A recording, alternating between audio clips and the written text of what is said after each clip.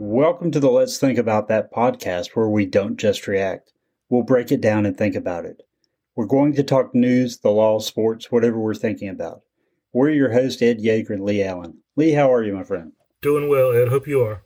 I am doing pretty well. It's just been a crazy busy week, but that's okay. I guess being busy is a good problem to have. Sometimes, anyway. Sometimes, at least. When we were here last week, we talked about the Rittenhouse case as one of the two legal matters that we covered last week. And I guess we thought we'd have a verdict this week, but the jury is still out, as they say. Did they get the case yesterday morning or yesterday afternoon? It was yesterday morning. Okay, so they've had 2 full days now to discuss or analyze or whatever it is that they're doing in that jury room. I think that's surprising to a lot of people, but you'll recall one of the more recent quote-unquote celebrity trials was the Manafort trial back, I guess it's been about a year, maybe 18 months. He was charged with 8 counts of essentially white-collar crimes related to his service as the agent, if you will, of a foreign country and whether he had registered.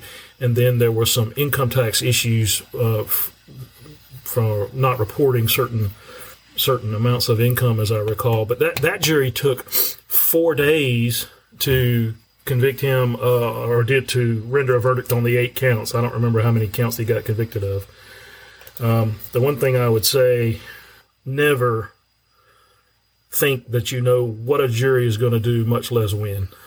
No, that's absolutely true. And, my thoughts about this are that juries try to do the right thing. Mm-hmm. And the way they do that is often a very methodical approach to the case, because the judge will instruct the jury, or the judge did instruct them in this case, but in every case, they'll be instructed that the prosecution has to prove every element of every charge beyond a reasonable doubt.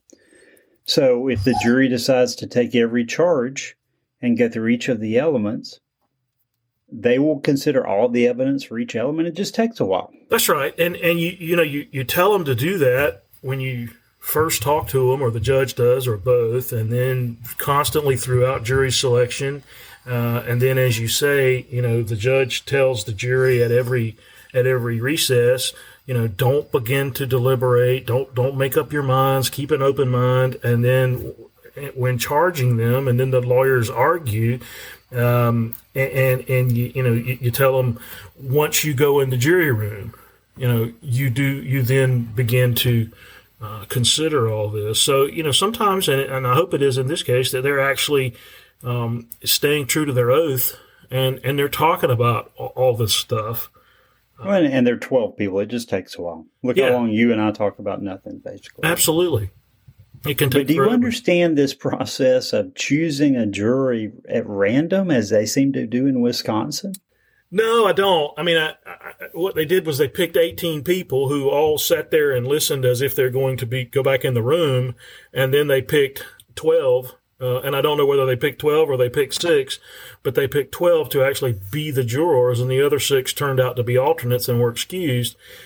That's not how we do it here in this state. We pick 12 and either 2 alternates or 4 alternates or 1 alternate or whatever the judge thinks, unless it's a capital murder case or a serious matter.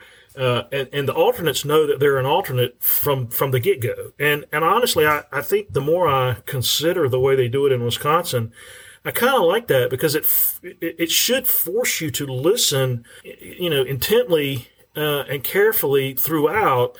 Whereas I've always worried that, particularly if you have 4 alternates, and you have alternate number 1, alternate number 2, 3, 4. Right. So if you're number 4, the odds are you're not going to get. You're never going to. So I think people tend not to listen as intently or as closely, and then all of a sudden something happens. And you find yourself in the jury room, and you had your brain turned off for a good chunk of the time. So I kind of like that approach, to be honest with you. Yeah, it's interesting. I will say about this Rittenhouse case that the one development today, the defense moved for a mistrial. Their claim is that the prosecution sent them video evidence from the drone that was overhead, which was of a lower quality than what the state then brought into trial.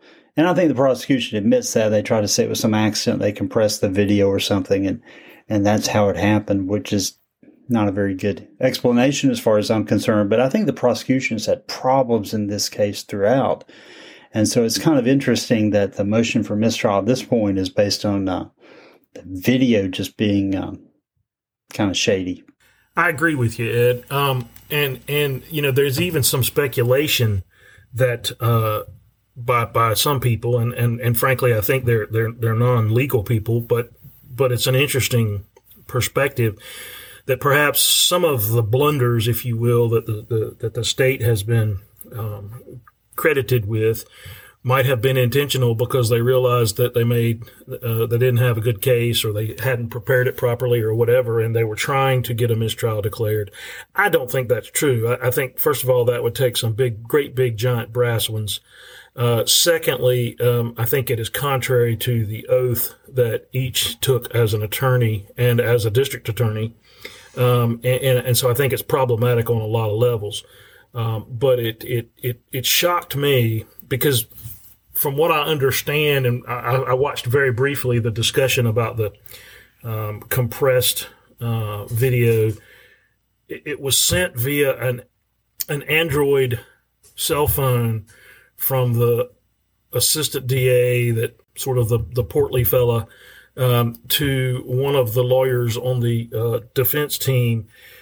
I was shocked that it was sent via cell phone. They first were talking about text, but it sounds like it actually went via email. But, I would think in a case of this magnitude, especially as the district attorney, you'd want a paper trail from where you provided this video in case there's ever any issue. Yeah, it's a murder trial of all things. With the whole country and even the world watching. And that, they didn't even send it until Saturday when the evidence was closed. I find that hard to believe.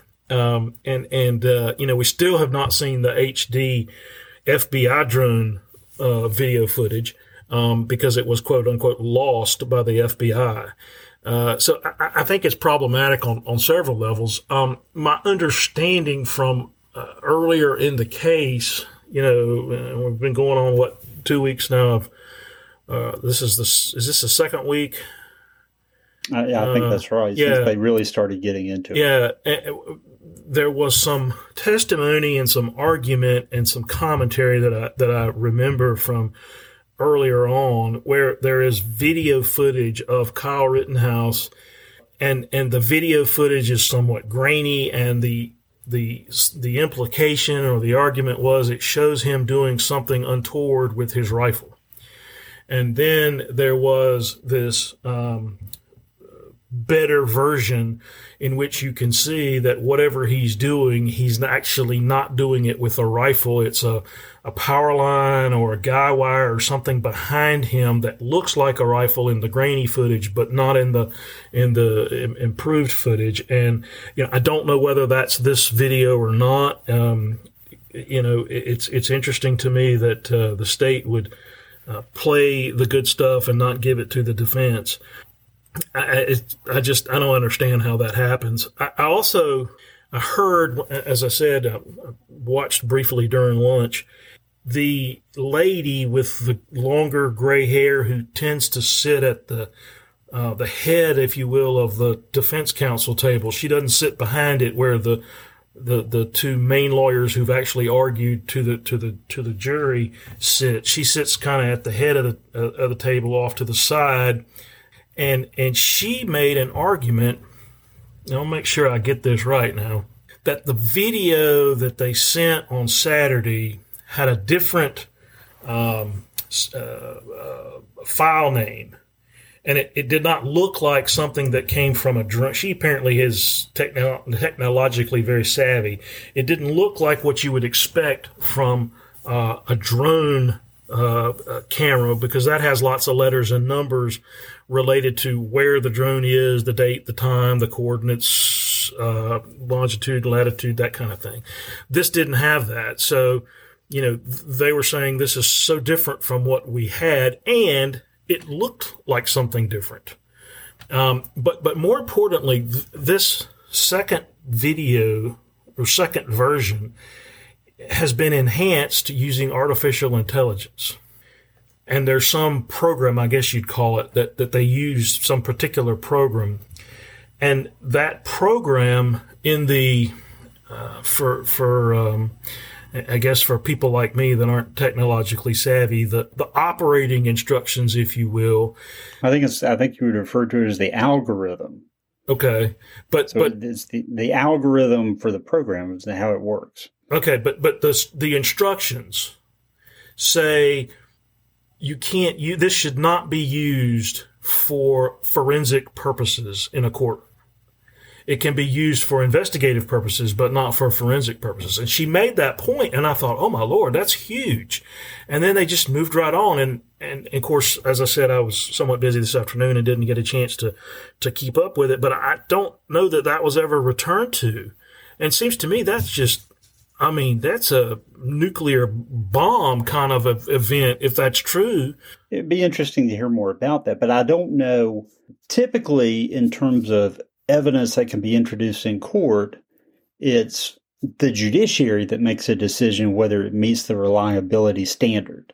Right. So that every court has said, for example, polygraphs are not admissible in court. They're simply not reliable enough. Right.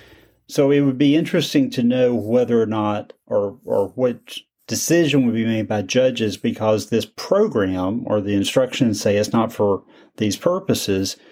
They could just disregard that if they want to. Right, and they certainly could, but it certainly would carry a lot of weight, I would think, in terms of a court making that decision. It goes to credibility, probably. Right, and I don't know the answer to this. You may. Is Wisconsin a Daubert state?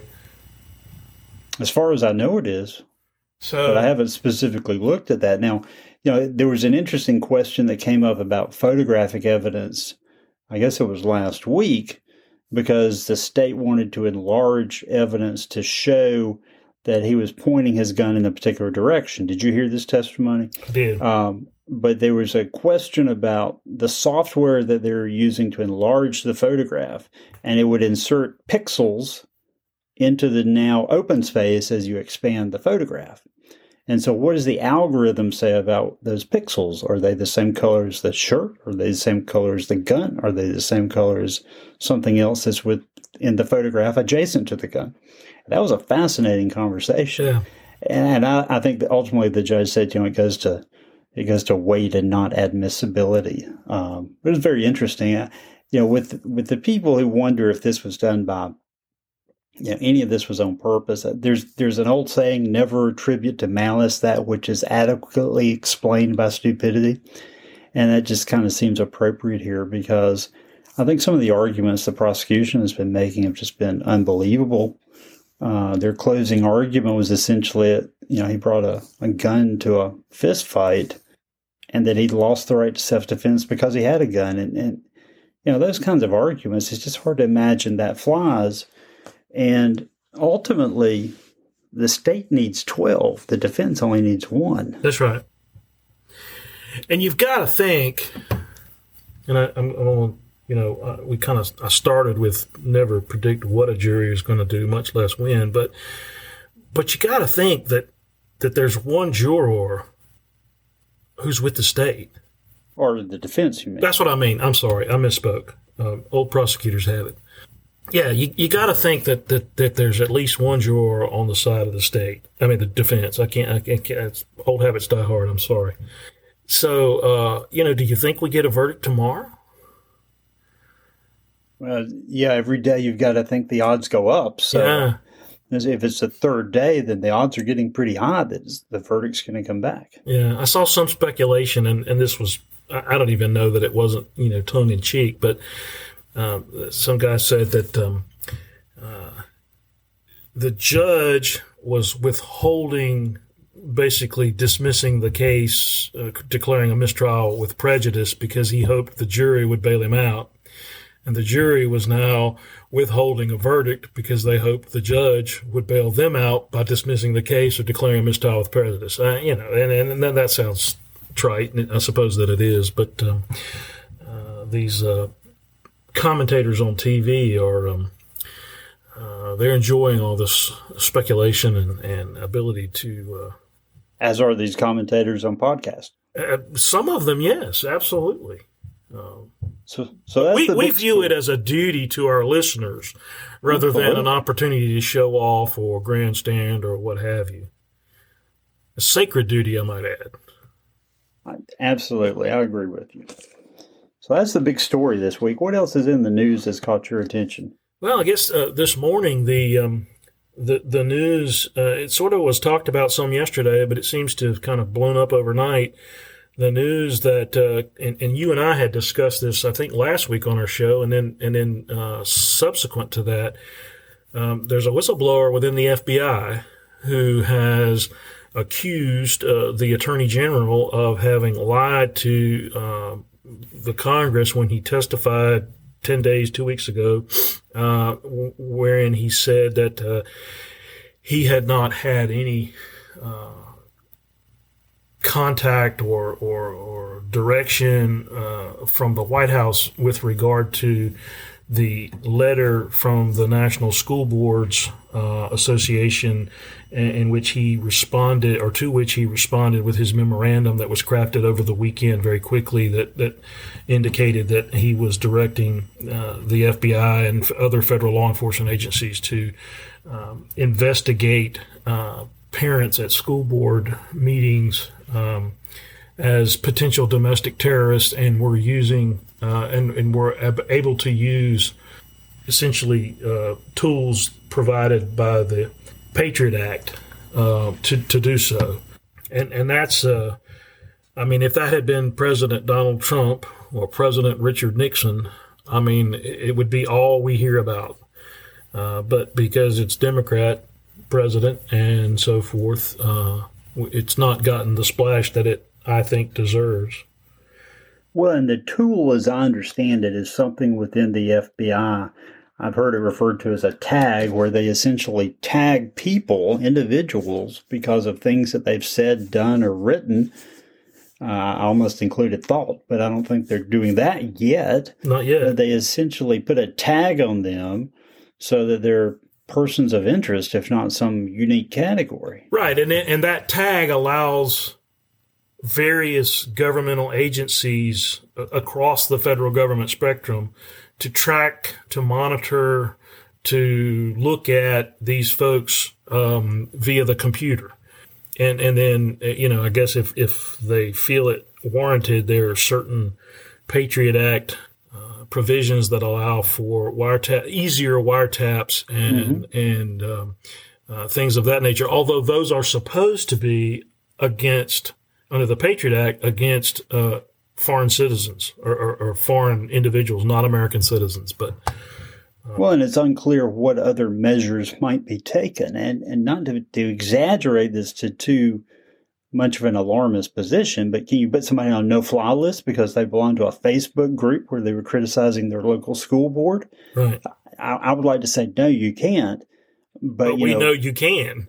Well, because we do, and there's frankly, no way to get off the no-fly list. I mean, there's nobody that rubber stamps it, or there's nobody that says, no, you got to take Ed Yeager off the no-fly list. It's totally an executive branch decision. And frankly, you know, Merrick Garland, the Attorney General, has now been checked on it by Congress, or at least certain members of Congress. The one letter I saw was from Jim Jordan, who's the ranking member of the House Judiciary Committee, and he's accusing him of giving incomplete or even false testimony when he appeared in Congress a few weeks ago.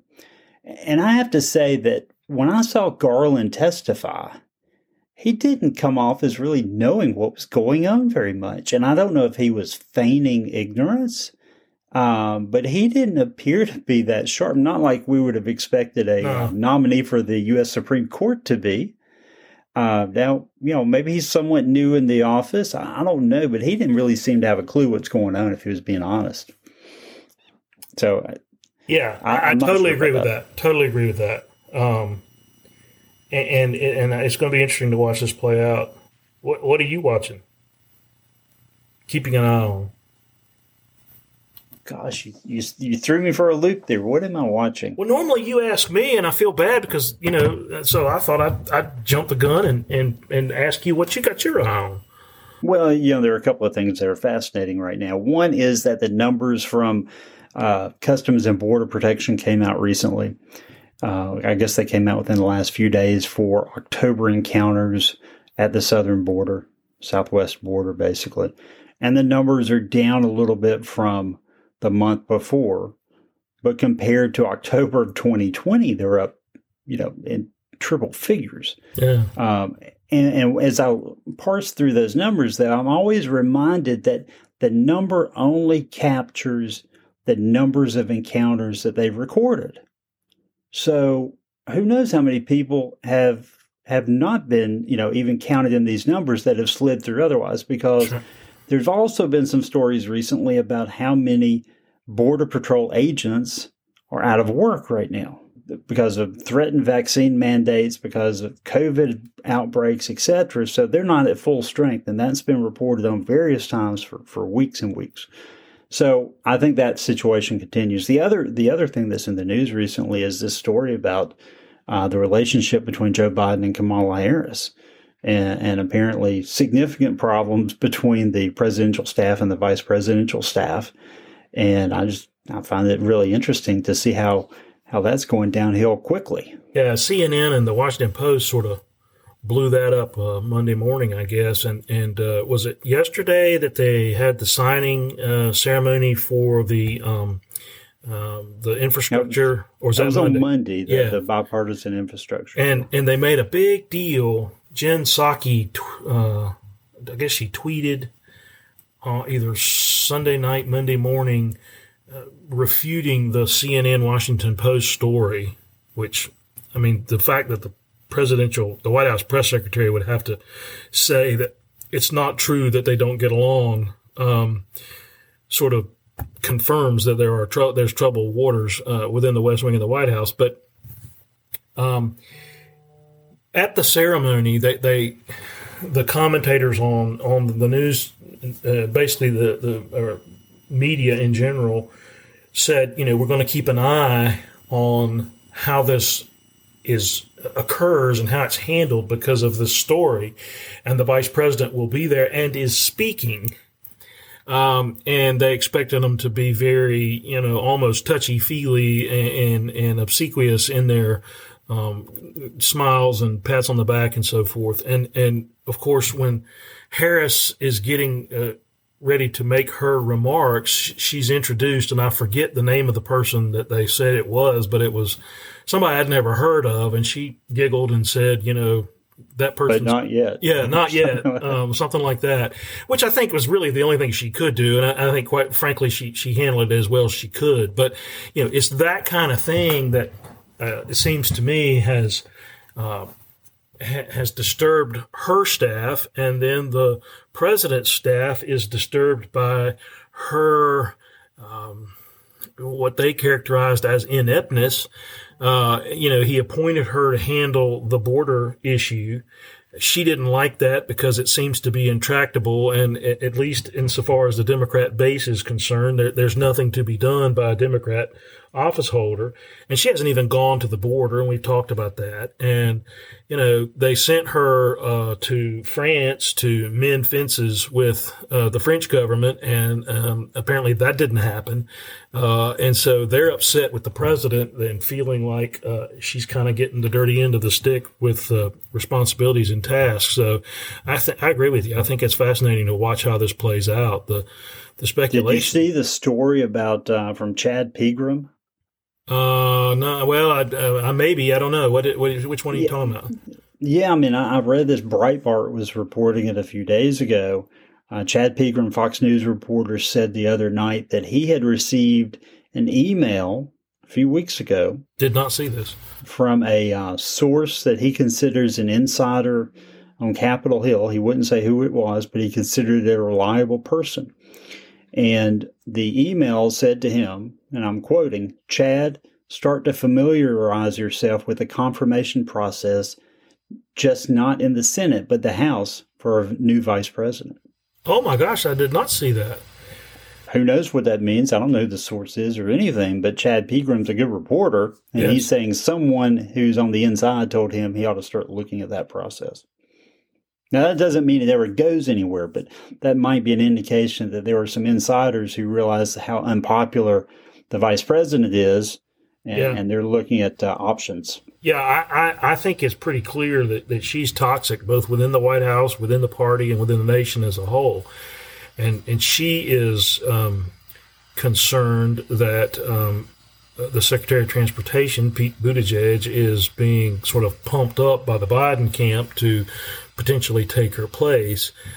I really don't think that's the case, because I think if you thought he was of presidential timber, you don't make him Secretary of Transportation. That seemed to me to be a way to pay a political debt and perhaps give him a boost for another job down the road that might help his status as a presidential contender.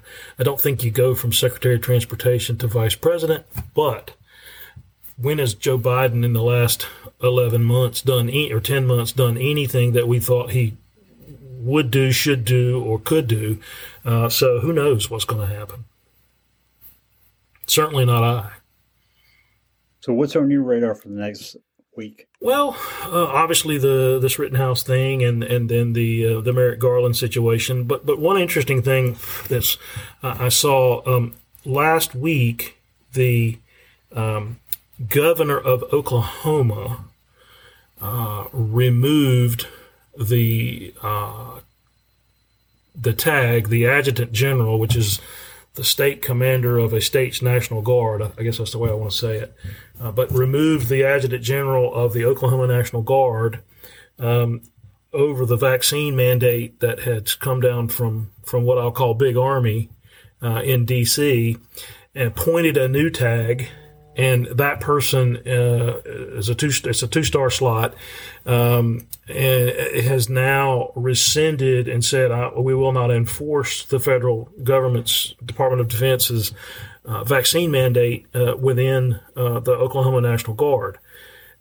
Today, I read that there was there were comments from a spokesman at either Department of the Army or Department of the Defense saying that, or essentially threatening that if the state of Oklahoma persisted in its efforts to, avoid the COVID vaccine mandate, that the federal government would pull its federal recognition of the Oklahoma National Guard, and I think that is personally going to be fascinating to watch, because there are all sorts of implications. Should the Army refuse to recognize the Oklahoma National Guard? I mean, even down to whether or not it affects the members of the Guard's retirement and their promotions and all sorts of things that kind of flow down to the individual soldiers, much less the monetary or the financial impact that would have on the state of Oklahoma. Yeah, that is interesting, and there are a lot of differences between the Guard and other military forces, and I couldn't summarize it all here, but essentially, Army, Navy, Air Force, Marines fall under Title 10 of the U.S. Code. The Guard falls under Title 32, and they're under the command of the governor through the state adjutant general. But there's so much money that flows from the federal government because they can engage in deficit spending that the states rely on that money. That's right. And that includes for the local things like, tornadoes or hurricanes here in North Carolina, or whatever other natural disaster might befall a state, or for that matter, even in Kenosha, Wisconsin, where they've called up 500 guardsmen to be available for security after the Rittenhouse trial if something happens. So states rely on money from the feds, and sometimes it comes with strings. So it's an interesting argument as to whether or not what they can do without losing some of those purse strings. Yeah. What else do you watch? Are you watching? That is it for me. Did you see that the Duke men's basketball coach, whose name I will not utter, his grandson and his star freshman recruit were charged with, the grandson was charged with DWI, and star freshman was charged with aiding and abetting the DWI over the weekend, and they played last night, and they both played, as I understand it, and the freshman star started, and I found that to be somewhat shocking, disappointing, and we'll just leave that there. Yeah, I mean, it's the farewell tour, so we can't take any losses this year. I mean, that's right. I guarantee if we get into ACC season and any game is, close, that, every network's going to break in to discuss the, possible tragedy unfolding. That's right. They played Gardner-Webb last night, and they won by 40. Mm-hmm. I don't think it's a huge deal, but I do think it is important to set a standard and expectations, and I think there need to be ramifications when the standards are not met, particularly in that manner. And I would have expected at least a 1-game suspension, and probably, I would have thought that maybe suspend them through the end of the semester so that they would come back just before Christmas or something. It would be appropriate, but. Well, I think at least a 1-game or 2-game suspension would have been appropriate. But as you say, to play Gardner-Webb, that is certainly a game where you could suspend your star player and probably still come out okay. Yeah, but as you say, it's the farewell tour, and he does not want to lose. Yeah. But I did see that story. I have to say that Duke basketball is never on my radar. No, it's. And speaking of basketball, though, there was a story that we talked about a few weeks ago, and then it just kind of slipped away. But the entire Kentucky men's basketball team has signed this name, image, likeness endorsement type deal with a NFT cryptocurrency type deal, and I just found that kind of bizarre when the entire team is going to receive money from the same, I guess I'll just say sponsor. I don't know what else to call them. Yeah. But are they playing for Kentucky, or are they playing for that company? And I don't think it's unusual, and they may be the first ones, but I think it's going to happen in a lot of schools. It's just simply a byproduct of what we talked about weeks ago with what's happening in college sports. Yeah. And I don't like it. No, I agree with you. And there was some kind of BS commentary, in my opinion, in that story about the Kentucky basketball team, where the sponsor, the company, was saying that one of the benefits of such an arrangement was that it was going to help these players learn finances and how to manage money and so forth and so on. And of course, that's not anything about, it's not anything about that. It's about, we want our name associated with Kentucky basketball, and we're willing to pay players to get it now that it's legal. And that is what it is. And you and I don't like it, and a lot of people don't like it, but at least be upfront about, we're taking advantage of this new rule, and, we hope to increase our market share as a result. Yeah, that's all it is. I saw a story today about I guess it's the Staples Center in Los Angeles, and they've got a new sponsor, some crypto company. The details are not public, but someone suggested it was about $700 million. So it's not going to be the Staples Center any longer? No, they're changing it. Wow. Yeah. Kind of like Ericsson Stadium is now Bank of America Stadium? Mm-hmm. Exactly. Yeah, we have to name everything. Do we want to talk about Cam Newton? He's back with the Panthers. He apparently did really well the other day, and I don't follow the NFL that much anymore, but I think he has people excited in Charlotte, maybe throughout the Carolinas. Probably selling tickets, putting people in seats. Yeah. I think that's probably all we need to say. NFL is not big in either of our lives anymore. All right, anything else on your list? No, I don't think so.